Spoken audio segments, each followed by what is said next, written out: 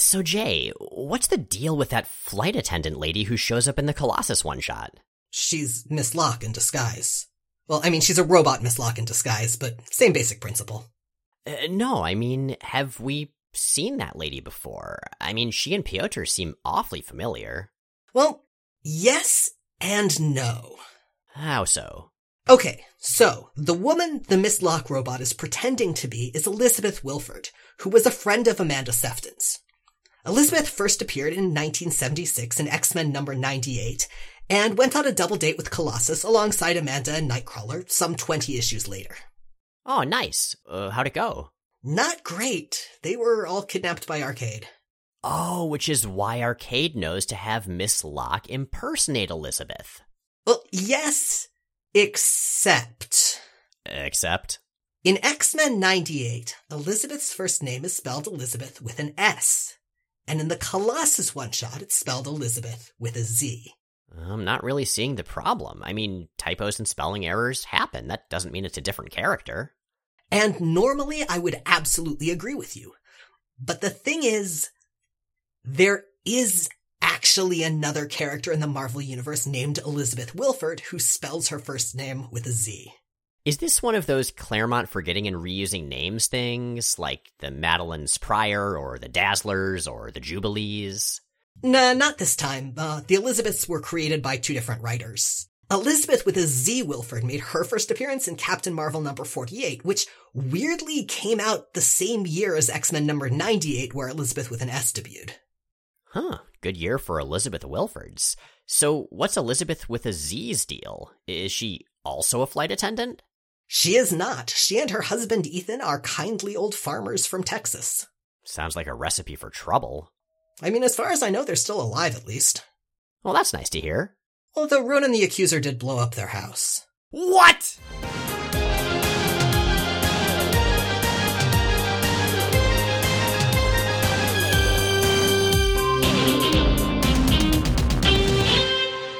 I'm Jay Edidin. And I'm Miles Stokes. And we are here to explain the X-Men.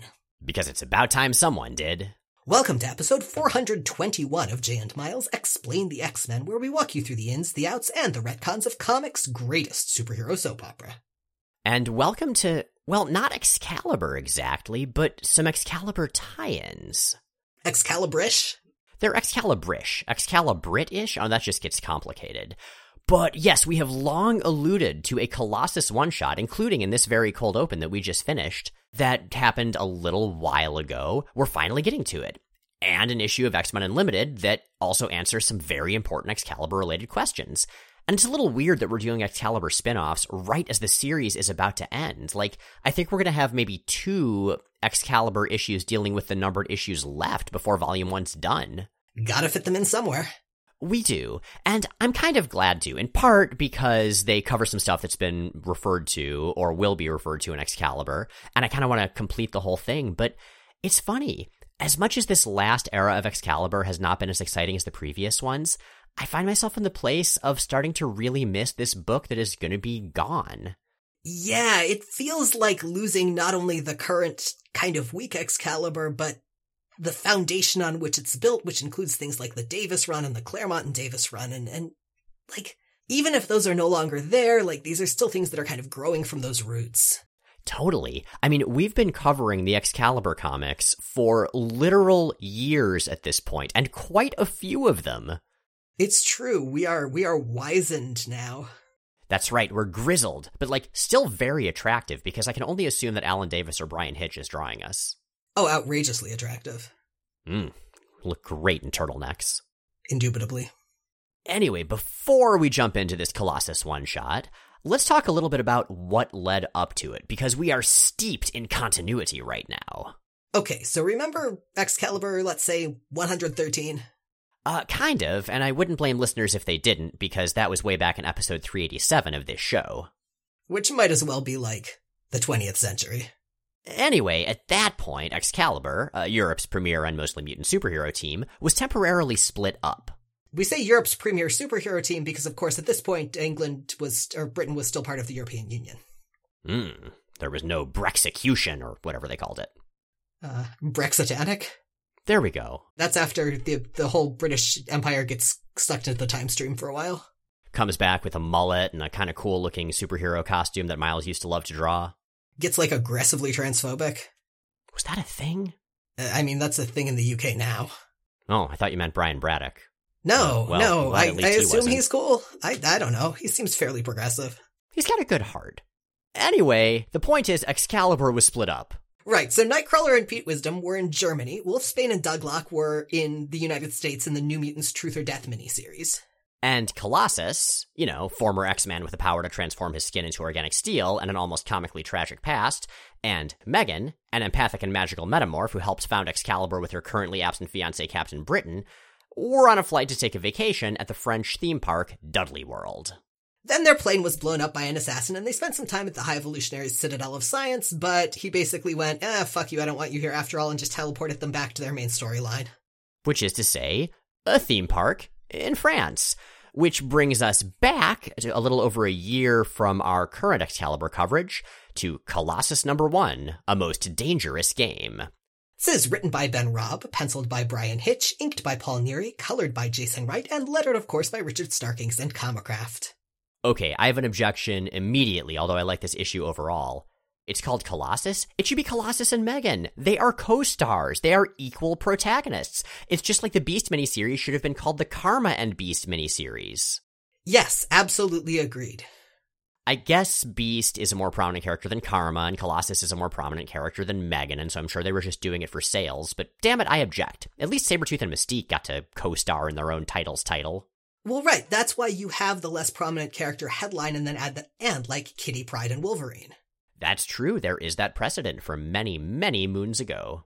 Well, it's a smart marketing move, because you give the character you're introducing that name recognition, but then you have the character with name recognition there to sell the comics to the people who might not be familiar with or as fond of the newer character.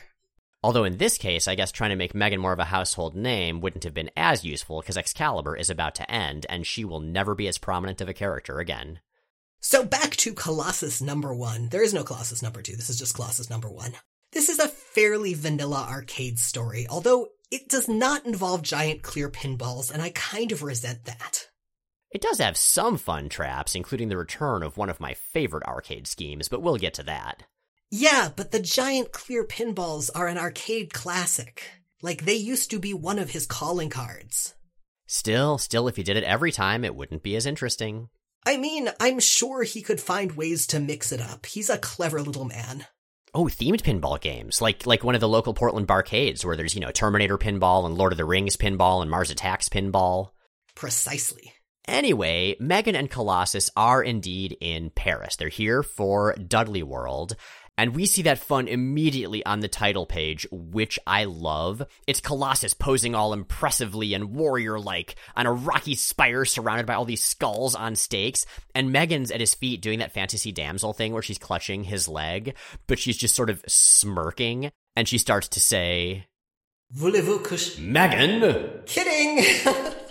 I love the idea that Megan learned French from popular music. Oh, she absolutely would have. Megan is a pop culture junkie, and that hasn't been as addressed in this run of Excalibur, but that's where she learned about the world because she was stuck being hidden by her parents away from it due to her bat-like appearance as a young person.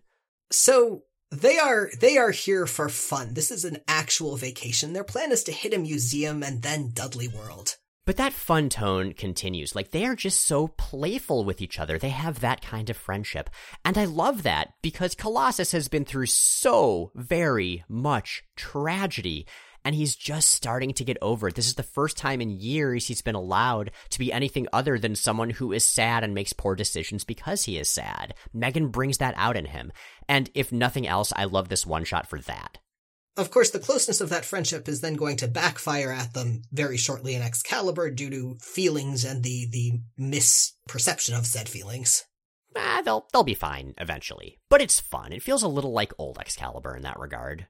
Right. Now, they are on a vacation. They are here to have a good time and not particularly do superhero stuff. And their plan specifically is to hit a museum and then Dudleyworld. And they're going to do this despite the fact that the colorist appears to have decided that the entire issue takes place at night. It is strange. Yeah, I think it's supposed to be day, but what can you do? So, Pyotr jumps them down from a fifth-story balcony, changing to steel at the last second, which makes the scene and also gratuitously wrecks some sidewalk, which is a choice. One time I was having a really good day after a really rough spot and I got a speeding ticket. Sometimes you make poor decisions when you're happy. Fair enough, and he's definitely got little enough experience being happy that I could see him not really being prepared for the choices he might make in the process thereof. Oh god, Colossus is to happiness as Shinobi Shaw is to sex. Oh god, like he's heard of it and he thinks it's something that you do upside down. Oh Pyotr, oh Shinobi. Wow, we just created the worst rare pair ship ever. So anyway, they are being watched by somebody with a plan, but their first stop is the Musée d'Orsay. Oh, that's the museum in Paris that has that really big clock that people take silhouetted pictures in front of. I love that clock. I want to see it someday in person. And I guess also do other stuff in France, which I'm sure has many, many very cool things that are not that one clock. That's really nerdy of you, and I really appreciate it. What? It's a cool clock. And I'm glad. Colossus, meanwhile, pensively identifies with Picasso's blue period, which is fair. Although I feel like Colossus... I'm trying to think of whether, Colossus at his worst was ever as much of an asshole as Picasso. No. And I say this about someone who almost killed Pete Wisdom. Okay, fair. Colossus, not Picasso. Well, him too, actually. Anyway, their museum trip checked off the list. They are off to Dudleyworld, which appears to be some kind of a Disney World analog. It's hard to say because they don't get to go into it. Yeah, it's closed indefinitely for renovations, or so at least claims the sign in the automated recording. It also may be closed because, again, it's the middle of the fucking night. Well, according to the colorist, anyway. But I love afterward when Megan is all disappointed. And Colossus tells her, pouting won't help. No, but it makes me happy. And Brian Hitch, we've talked about Brian Hitch's art, but he does such a good job here. His art is, of course, very reminiscent of Alan Davis's, especially because he's being inked by Paul Neary, who used to ink Davis a lot. But he just draws characters' faces as realistic but so expressive. He does such a good, intense pout scowl on Megan's face. It's wonderful. So they're at a cafe, Megan's still sulking, when Elizabeth Wilford shows up. This is the Elizabeth Wilford of the cold open. This is the one whose name was originally spelled with an S, but is here spelled with a Z, who is the flight attendant who went on a date with Colossus and got kidnapped by Arcade. And this is in fact not her. This is actually a robot disguised as Miss Locke, disguised as Elizabeth Wilford. But the point is, it appears to be Elizabeth Wilford, and Colossus believes it to be Elizabeth Wilford, at least until she takes Megan out with a poisoned handshake and then Peter with a poisoned kiss, and an ambulance staffed by Arcade's goons wrap him up and take him away to Dudleyworld, refitted as Murder World. And this being Murder World, this being the murder theme park that Arcade continually redesigns to destroy his victims in entertaining ways, Colossus wakes up in what seems to be Avalon, Magneto's old space fortress from when Colossus was working for Magneto as an acolyte. Now, things are a little off here. First of all, Exodus appears to be kind of standing in for Fabian Cortez. Okay, to be fair, Arcade wasn't there in Avalon, so he's probably having to piece all of this together from some indirect sources. Yeah, things scrawled on bathroom walls. For a good betrayal call. Right? And Megan is dead, floating in space, and Colossus recognizes that this is clearly not Avalon. Avalon crashed to Earth. He left Avalon. This is not real, but he's concerned for Megan's safety, so he busts through a wall to rescue her and lands by his family home in Siberia, which is on fire. The home, not all of Siberia. I mean, it might be all of Siberia. We just see a little part of it. And so he bursts into that flaming house to find his parents, once again, dead. I mean, that's already happened, but he didn't see it last time, so I guess this is an improvement. But that's not the best part, which I realized that sounded really bad. Better than dead parents? What could it be? I mean, Batman sure doesn't know, but for us, it is definitely the reappearance of none other than the Proletarian. The fucking Proletarian from that Arcade story we've referenced a couple of times. Jay, how do we begin to describe the glory that is the Proletarian? The Proletarian is a superhero Arcade made up as Pyotr Rasputin if he had stayed in the Soviet Union.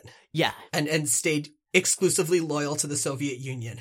He's called the Proletarian. He's got a red worker's cap, red overalls with no shirt that have the Soviet Union's initials in Russian, the hammer and a sickle, and a picture of Vladimir Lenin's face on them. See, that's the part that I especially love. It reminds me of those old Halloween costumes that kids would get, like, back in the 80s, where, you'd be Wonder Woman, but for some reason on the shirt, part of the costume would be Wonder Woman's face, even though you were supposed to be Wonder Woman. Wouldn't it need to be a Vladimir Lenin costume, then? Well, in Soviet Russia, 80s Halloween costumes were a little different. There were some cultural differences. I see. I wonder, I wish that people had done more with that in pop culture with, like, actual characters' costumes during that era. I feel like Booster Gold would have worn a costume with his face on it. Oh god, he totally would have, yeah. Just, like, smiling with the same shit-eating celebrity grin. Absolutely. Anyway, Megan comes to outside, not in fact being dead in space, puts out the fire with her elemental powers, and then flies in to save everyone who must be trapped inside, only to be attacked by... the Proletarian, whom she at first assumes to be a brainwashed Colossus, but real Colossus shows up to the rescue and explains his stance on this whole proletarian business fairly well. Though I departed Mother Russia to become an X-Man, not even once did I betray her in my heart. I chose to use my powers, my mutant gift, to protect not only our precious socialist republic, but the world as well. You foolishly assumed I suffered any guilt for that decision and tried to manipulate my emotions once before, villain. You failed the first time we met, and you have failed yet again, Arcade! Oh, snap. I love that Colossus puts two and two together. Like, well done. I always really appreciate when writers don't write the big guy as being dumb or naive, because Colossus isn't. He's never been that way. Like, yeah, he's sort of noble, but that's never made him ignorant, and he hasn't seen as much of the world when he first joins the X-Men, but that was back in 70s comics. He's seen a lot since then. And space. I have to give it to Ben Robb. He really does write both of these characters, both Colossus and Megan, as characters who have been through a lot and who have actually gotten to change and grow and learn and improve. Agreed. Now, Colossus somehow busts through something to Arcade's control room, where Megan is somehow already restrained in a floating chair, despite having been right there with him in the previous panel. And Arcade has a proposition. Wow, wow, wow. Not that kind. He was hired to kill Colossus, but his employers, the ones that hired him to kill Colossus, creep him out, so he wants Colossus to help him fake both of their deaths instead. Colossus is a little suspicious, because a later time when they met, not the time with the Proletarian, but a later time when Arcade fought the X-Men, Arcade tricked Colossus and Kitty into helping him, saying that someone put a contract on him with Dr. Doom, but he was actually just trying to kill the X-Men as part of a contest with the original, non-robot, alive Miss Locke. So you can see how Piotr might raise a metal eyebrow. Yeah, Arcade is not someone to be trusted, and I'm a little disappointed that he sticks to his word in this story. Yeah, spoilers. I know. So, Colossus says, sure, he'll do it. However, Megan's still unconscious, and she doesn't wake up until the both of them are strapped into a murderous roller coaster being attacked by spikes and stuff. At which point, Colossus makes the inexplicable decision not to let her in on the plan. I mean, they're busy. He's distracted. Like, Arcade has animated the Dudleyworld dragon to attack them, which makes me very happy to see Megan's reaction. How dare you turn my favorite cartoon star into a 10-ton engine of mass destruction? Creative license, babe. My amassed fortune of blood money helps me buy the rights. There's a big, deliberately overdramatic fight, which is pretty fun. And then everyone apparently sinks and dies in quicksand. We see them next all in the ambulance together, and Arcade tells Colossus that, in fact, the client who took out the hit on him was Black Air. The spy organization that Excalibur has thwarted multiple times, that Pete Wisdom defected from to join Excalibur. Man, what do they got against Colossus personally? Yeah, I don't know. You'd think they would hate Megan an equal amount. But, anyway, Colossus and Megan go on their way, only to, once again, meet up with Arcade and Robot Miss Locke on the ship back to the UK, with the two villains in wonderful, terrible disguises. They're all in terrible disguises. They are, it's true. But I do love Megan's ick face when she realizes that Arcade and Locke are there. Like, she's sort of scrunching up her face in disgust, and her ears are all, like, elf-pointy and sticking out straight sideways. I really appreciate it when artists remember that she's a metamorph, and that her immediate emotional state can impact her appearance somewhat. Yeah, agreed. So, yeah, I mean, this issue is not really relevant to continuity, like, at all. I mean, the only real effect is we learned that Black Air's after Excalibur, which we kind of already knew. We did. But it's fun, and so much of that is Colossus and Megan getting to have a good time, and so much of it is Brian Hitch's art just being a delightful, perfect fit for these characters and this type of plot. Yeah, I was gonna say, Hitch's art really carries the issue. Oh, so good. So good. I can't believe that the artist that drew this issue is kind of the biggest inspiration for the Marvel Cinematic Universe. Wow. Weird, huh? I mean, Arcade doesn't show up at all. That's Phase 6. Anyway, we have another Excalibur story for you. Another non-Excalibur story. Yeah, one of those. But let's talk about what leads up to it. So this one takes place about where we are in Excalibur continuity, but it focuses on some stuff that happened a while back, so let's recap a bit.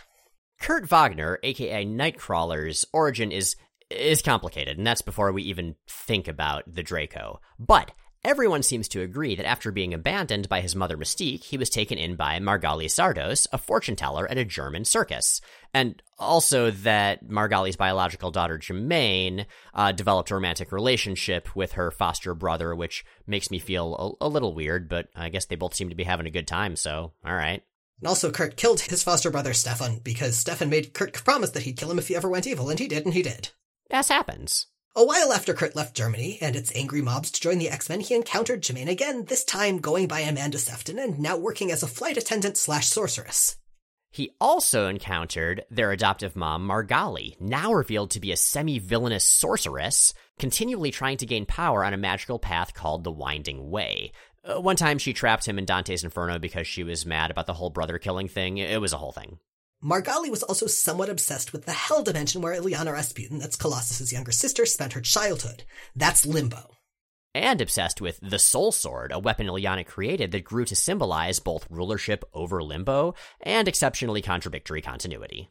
We're not even going to try to explain the Soul Sword here. We have done our best previously, but a lot of it is just kind of inexplicable. More recently, Amanda spent some time as a member of Excalibur as the magical superhero Day Tripper. But after Excalibur thwarted Margali's latest evil scheme, summoning a demon that almost destroyed London, Amanda grew cold and suddenly quit without even saying goodbye to Kurt. Which indirectly brings us to X-Men Unlimited number 19, Unforgiven. Written by James Hetfield. Wait, that's the other Unforgiven. Written by Ben Robb, penciled by Jim Calafiore, inked by Mark McKenna, colored by Ian Laughlin, and lettered by Richard Starkings and Comicraft and Emerson Miranda. And we open at Nightcrawler's old circus in Winseldorf, Germany, where a robed lady is killing everyone to draw power from their deaths. But I guess at least it's like, ironically. Oh yeah, didn't you know magic is actually powered by irony? I mean, I think it kind of is. Like, the fire breather has been burned to death, the contortionist has been twisted around a post, the strongman's head has been crushed by a 10-ton weight, and then this lady stabs the conjoined twins with a double-bladed dagger. And speaking of the sorceress doing things with panache, her words as she commits these various murders. By the hoary hosts and the unholy ghosts, for the fire that burns and the orb that turns, across the way that winds and the spectre divine, beneath the stars on high and Mother Moon's watchful eye. It's like the most evil, mystical children's book ever. I love it. Would you sacrifice a goat? Would you do it on a boat? Well, speaking of circuses, Nightcrawler's training on Muir Island, Excalibur's base, in a holographic simulation of his old circus days. And at this point in continuity, he's been reminiscing about the old days a lot. He's in his old costume, he's got his old haircut, he's shaved off his beard, he's talking about the X-Men a lot with Colossus and with Shadowcat. He's kind of having the closest thing you can have to a midlife crisis when you can't age past 29. Yeah, pretty much. He's like one of those people that peaked in high school, except high school was the X-Men, and he didn't actually peak then because Excalibur's been great, but Ben Robb likes the X-Men better than Excalibur. Ouch. Alas, everything in the holographic simulation turns evil, and Nightcrawler's immediately pissed off that Nightmare, the villain that sucks people into their nightmares, would come back so soon when they just defeated him back in number 119. I do appreciate the meta reference there. But it's not Nightmare. In fact, it's Nightmare's boss, for whom Nightmare and the Bamfs were apparently working in those Excalibur issues. That is Belasco, the former ruler of Limbo. Right. Now, Illyana kicked Belasco out of Limbo at the end of the Magic miniseries way back in the day when she took over. But Belasco since then has taken Limbo back over with Illyana out of the way. He showed up a few times in other books. He was in Punisher, he was in Alpha Flight, he was in Cable, and now he's here. So, Belasco's deal is that he wants to permanently take over the Winding Way, which is this path of magical ascension. And he wants the means to do this in exchange for releasing Margali Szardos, Nightcrawler's adoptive mom, whom Belasco apparently now has hostage. Yeah, she sort of got sucked into hell at the end of the London's Burning storyline near the end of Warren Ellis's run, and apparently this is the hell that she got sucked into. As one does. And now she is naked and filthy and surprisingly young looking, although she does use a lot of glamour, so I guess that's fine, in a cage over these flames in Limbo. And credit to Calafiore, the artist, despite being naked and in a 90s comic, she's actually not really sexualized. She just looks like she's been through a lot of horrible experiences for a long time. But there's worse news to come. Belasco shows Nightcrawler all his dead circus comrades and tells him that Amanda is in fact the sorceress we saw committing those murders. Yeah, sounds like the evil apple didn't fall far from the evil tree. Like, Margali Szardos, every time she shows up, she's like, "Oh, Kurt, I'm not really that bad." And he's like, "Well, I'll have to learn to forgive you." And we, the readers, are like, "Dude, Margali, you have done exclusively terrible things, like, every time you've showed up." Yeah, there's gotta be a point where you say, "I wish you all the best, but please stay real far away from me." Right? So, Nightcrawler doesn't exactly trust Belasco, but he's kind of gotta follow up on this, especially since Amanda just disappeared and he's worried about her. So he heads out to Germany to check out what's happened to the circus. And he decides he's going to do it by himself because Colossus and Shadowcat have such bad associations with Limbo, and he never even considers bringing anyone else. Colossus and Shadowcat do catch wind of this and try to stop him. And Kurt cuts them off at the pass. "This is a family matter. I'd rather not involve strangers," Kitty replies. Strangers? That really hurts. After all we've been through together, as X-Men, as Excalibur, as friends, I would have thought we're family too. Guess not. Kurt's been kind of a dick lately. Do you remember when he called the X-Mansion recently and Marrow picked up and he asked to talk to the real X-Men? Yeah, I don't buy Ben Raab's Nightcrawler. Yeah, mostly he's fine, but sometimes he's just a dick.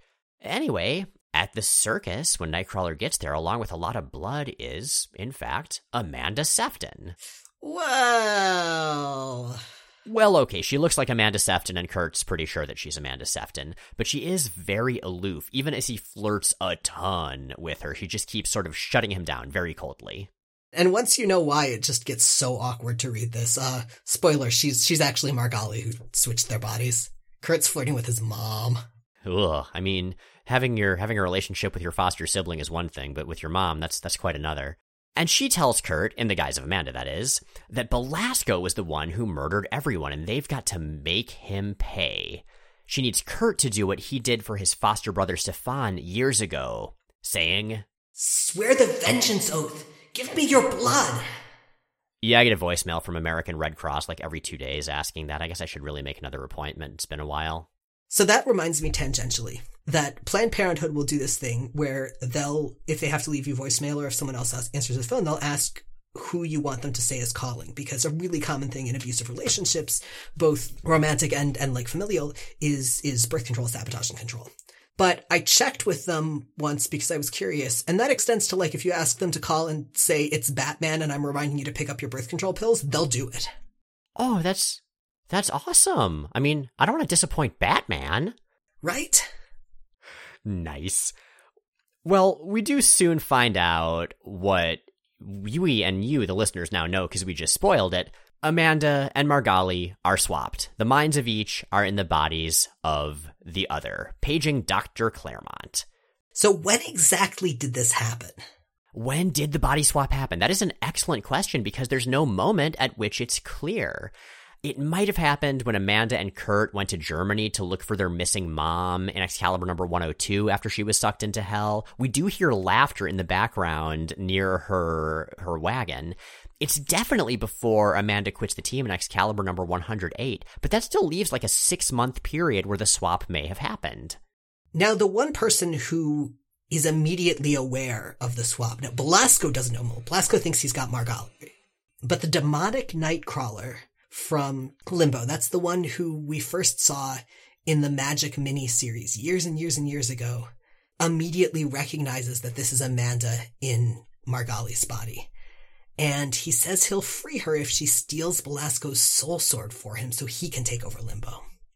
Okay, this part is weird, because this evil Nightcrawler, who we can distinguish from regular Kurt because his skin is more black than blue and he's just wearing a loincloth, he was killed in the Magic miniseries. So was the version of Shadowcat that was corrupted in Limbo in the alternate Limbo timeline and became a feline warrior named Cat. And yet, we see evil Nightcrawler, and Cat is referenced at one point, so what's going on here? Is this a past version of Limbo? Is that even a thing? Does time even make sense in Limbo? The easiest explanation here is that time just works differently in Limbo. And in fact, at one point, Nightcrawler does describe Limbo as a timeless hell where today is yesterday and tomorrow may never be. I'll take it. You know, I actually kind of like that. Like, you could see this as a continuity error, but Limbo gets a lot creepier when you realize that it's just sort of sideways to continuity and causality. That means it's unpredictable. That means that tragedies can happen that don't necessarily make any sense, but still feel and are, in some ways, just as real. Yeah, I really dig that. I agree that this probably wasn't deliberate, but I like the accidental implications a lot. For real. It does make a little more sense for Belasco to have the soul sword, that snarl of continuity in blade form. Like, whether or not the soul sword existed before Illyana, which is apparently quite debatable, Belasco did capture Margali after Excalibur number 100, and she did have the soul sword because Amanda foolishly gave it to her, so okay, Belasco can be here, he can have the soul sword, fine. So, Nightcrawler and Margali, whom he still believes to be Amanda, get to Limbo, and they approach Belasco's castle gates, complete with dozens of skeletons impaled on spikes, because, you know, Belasco is a fairly classic demon lord. And they're attacked by Sim. Remember Sim? Oh yeah, Sim, big purple dude, named after Dave Sim, the writer of Cerebus the Aardvark, who later got real weird about women. Dave Sim, not Sim, although Sim's kind of a jerk too. Anyway, he shows up. He is still covered in circuitry because, remember, the techno-organic virus that came from Warlock and Magus did infect Limbo a while ago, and he attacks. And Nightcrawler and Margali, who looks like Amanda, kick Sim's ass, but Sim does magically rip off Margali's Amanda disguise. So, did you notice how weird Margali looks after the disguise gets ripped off? Yeah, it doesn't look right. It's like it's her head on a completely unrelated body. Right, and her head is surrounded by this, like, green aura of energy, which really makes it look pasted on. It's never quite aligned properly with the rest of her body or scaled, and it looks like a really, really shitty paste-up job. So I have an explanation for that. Again, whether it's deliberate or not. Margali is fully in Amanda's body. Like, this is not a glamour. This is actually Amanda's physical body, her daughter's body. Mm-hmm. So I like the idea that Sim just sort of ripped a hole through physical reality to reveal the magical truth beneath, that it was really Margali's identity there, and that's why it's not lined up right, because there are almost two planes of conceptual existence that are now just sort of crammed next to each other. Oh, see, my explanation was going to be that the artist forgot to draw Margali in and just drew in Amanda, and so had to do a really quick patch-up job. We will never know. Jim Calafiore, if you remember this one issue from, like, decades ago, and you remember that part, drop us a line. Yeah, what's up with Margali's head? In that one panel of that one comic. It's for several pages. Well, I suppose so. And Margali tries to explain herself to her foster son after this. This was her only option to avoid Belasco taking over the Winding Way. She had to get herself out of Limbo, even if it meant putting her daughter into harm's and torture's way. Bullshit. Yet, to Kurt's credit, he turns away when she asks him to forgive her. Like, again, I probably would have told Margali to never talk to me again way before Kurt does, but at least he's not taken in by this.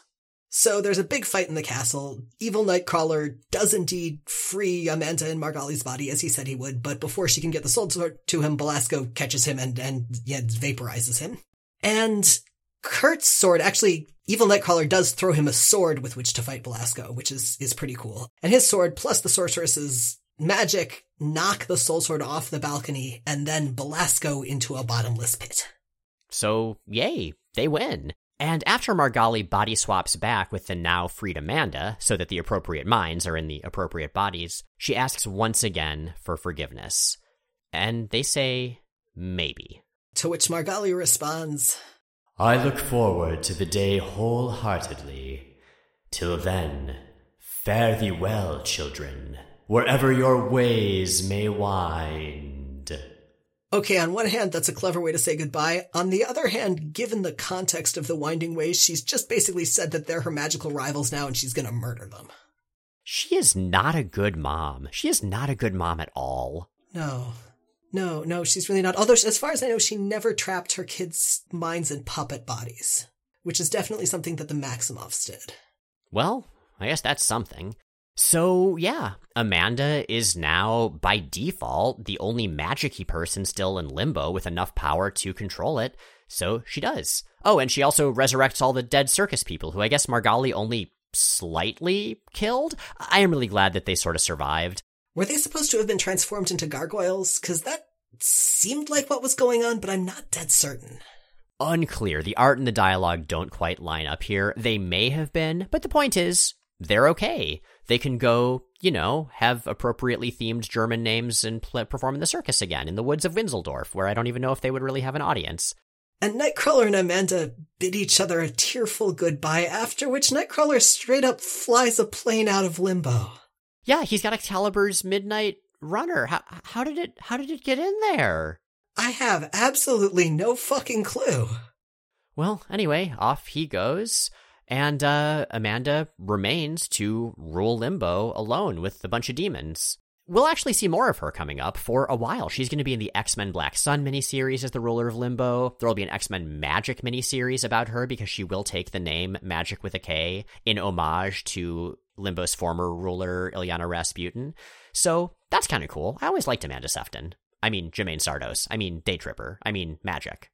Whoever she is, this is not even the end of this particular story that she's in, because we get a bit of a tag. As in the wastes, the soul sword emerges blade first from the ground, held by a metal gauntleted left hand.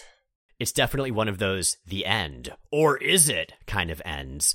But, okay, that's cool, because who wields the soul sword and wears armor on their left upper extremity? Like, that's Illyana Rasputin.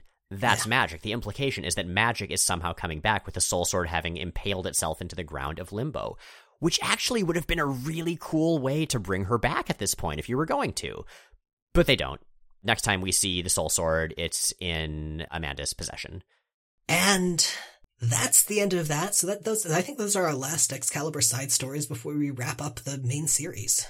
I think they are. And so between the two, what do you think? What do you think about each of them? I like Brian Hitch's art. I like Calafiore's Belasco. I think the writing in both is adequate, but they feel very fill-in-y. Like, they don't feel like they add much. I think I'm more inclined to forgive that of the X-Men Unlimited one, because it's one of an anthology series, because those do tend to very much be side stories than an issue that bills itself as a solo title. But they're fine. I mean, they're just fine. There's a lot of the 90s right there for you, a lot of the late 90s, just fine.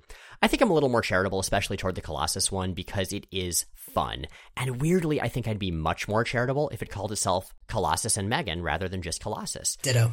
Yeah, it's not a Colossus story, but it is very much a story about the dynamic between Colossus and Megan. There is the hook right there. That's what they should have focused on. I mean, the story did, the art did. It's just for whatever marketing reasons, the title did not.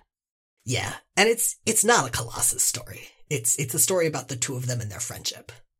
And, death traps in French Disney World, but not like actual French Disney World, the Marvel version of French Disney World. With that, you've got questions. Hazel asks via email, was there ever a cold open you did only to figure out afterwards that the continuity on that topic was even more ridiculous than what you shared on air? Or where there was ridiculousness you couldn't fit into the cold open and haven't been able to fit into the podcast some other way?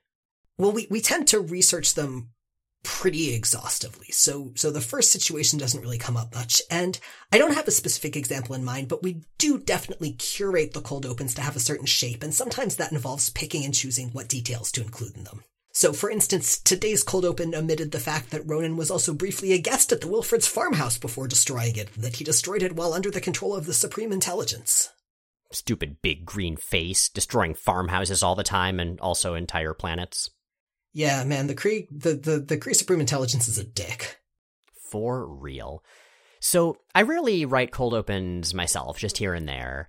So I mostly just get to be delighted by the bizarreness as we're putting the episodes together. But on the topic of ridiculousness in cold opens, I've got to call out the cold opens that Al Kennedy wrote and suggested while he was subbing in for you earlier this year, Jay. That Marvel UK stuff is bananas, and I can only imagine how much madness there just wasn't room to put into those cold opens, but still very much existed. Yeah, I've been getting to have the same experience a little bit because, as you may have heard in the credits, Max Carlton has been helping us out on and off with cold opens for the show. And Max knows deep, weird continuity way outside of the X spaces in the Marvel universe. Like, he probably has the most thorough knowledge of Marvel continuity of anyone I've ever met. So I'm getting to see all this weird stuff that I would never have encountered organically either. Oh yeah, Max's brain is the best kind of wacky comic encyclopedia. So Dark Portent Blog asks on Tumblr, my son is obsessed with Spidey and His Amazing Friends, the violence-free preschooler version of Spider-Man. If you were going to make an X-Men show for 5-year-olds, what characters do you think would work best? Spidey also only uses 3 villains over and over and over again, so what 3 X-villains could cause low-stakes drama that can be resolved without punching? Oh, I love this question for a couple of reasons. First, because my godson really loves this show, and we have played, like, Spidey and Doc Ock a number of times running around the living room. That kid's got so much more energy than I do. And second, because the predecessor to that show, the 1981 cartoon, Spider-Man and His Amazing Friends, was my jam when I was a little kid. I may have actually watched it around the time I was 5. The violence was pretty tame, but probably still not a great role model show for a preschooler. But it was so much fun. It's on Disney+. I'm not going to say Spider-Man and His Amazing Friends holds up, except for the Waka Chicka soundtrack, which is wonderful, but it does have some goofy X-Men shit, at least. Is that the one where Thunderbird can turn into a bear? It is the one where Thunderbird can turn into a bear, yes. And he's all the better for it. I mean, I guess depending on circumstances. If you need to be a bear, then might as well be a bear. Anyway, great question. So, I don't know, Jay, what do you think? So, I was thinking about this, and I think 2 heroes I would probably include are Jubilee and Shadowcat, because they're both a little younger. They've both got powers that repurpose away from violence very well. And I'd like to see them collaborate more.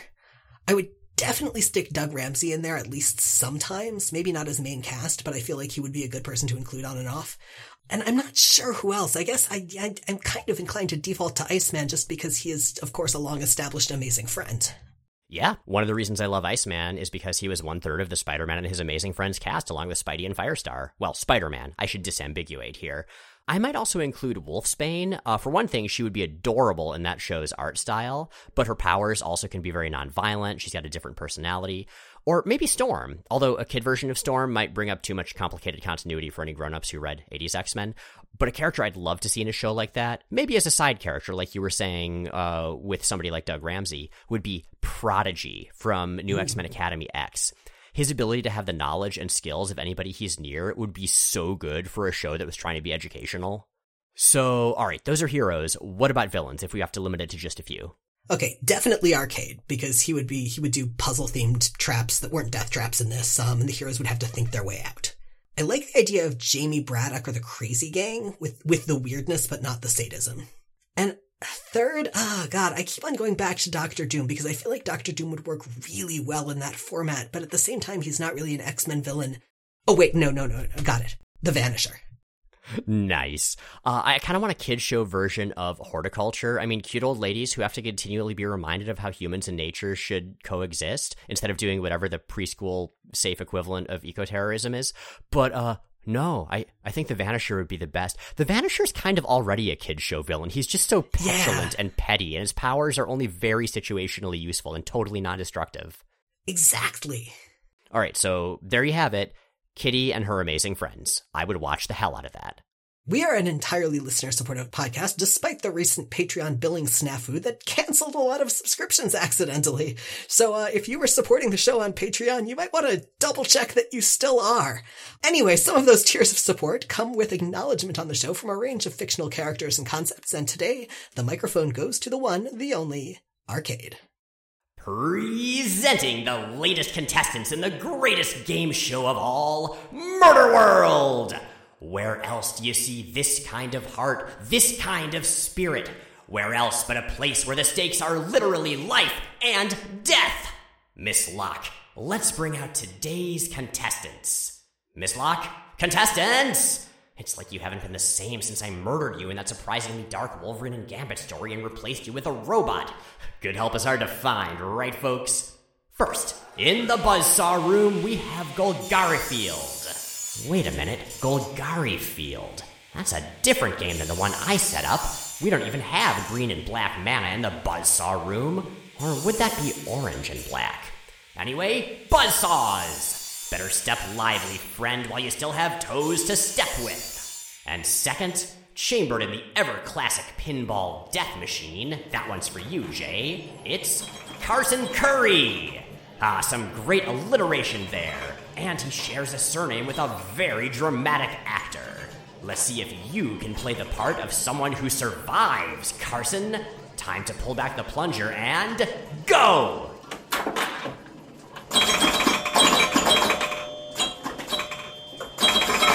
I tell you, folks, do what you love, and you'll never work a day in your life.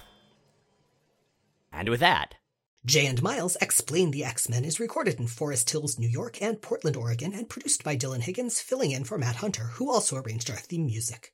You can find more of Matt's work at moon-talk.bandcamp.com. New episodes come out most Sundays on Apple Podcasts, Google Podcasts, Spotify, and at explainthexmen.com. And you can check out explainthexmen.com for a visual companion to every episode. Our show is 100% listener-supported. If you'd like to help us stay on the air and ad-free, check out the Patreon link at the top of explainthexmen.com. And please, take a moment to rate and review us on your favorite podcasting platform. It really helps. Next week, we're back to the X-Men. With the secret origin of Maggot.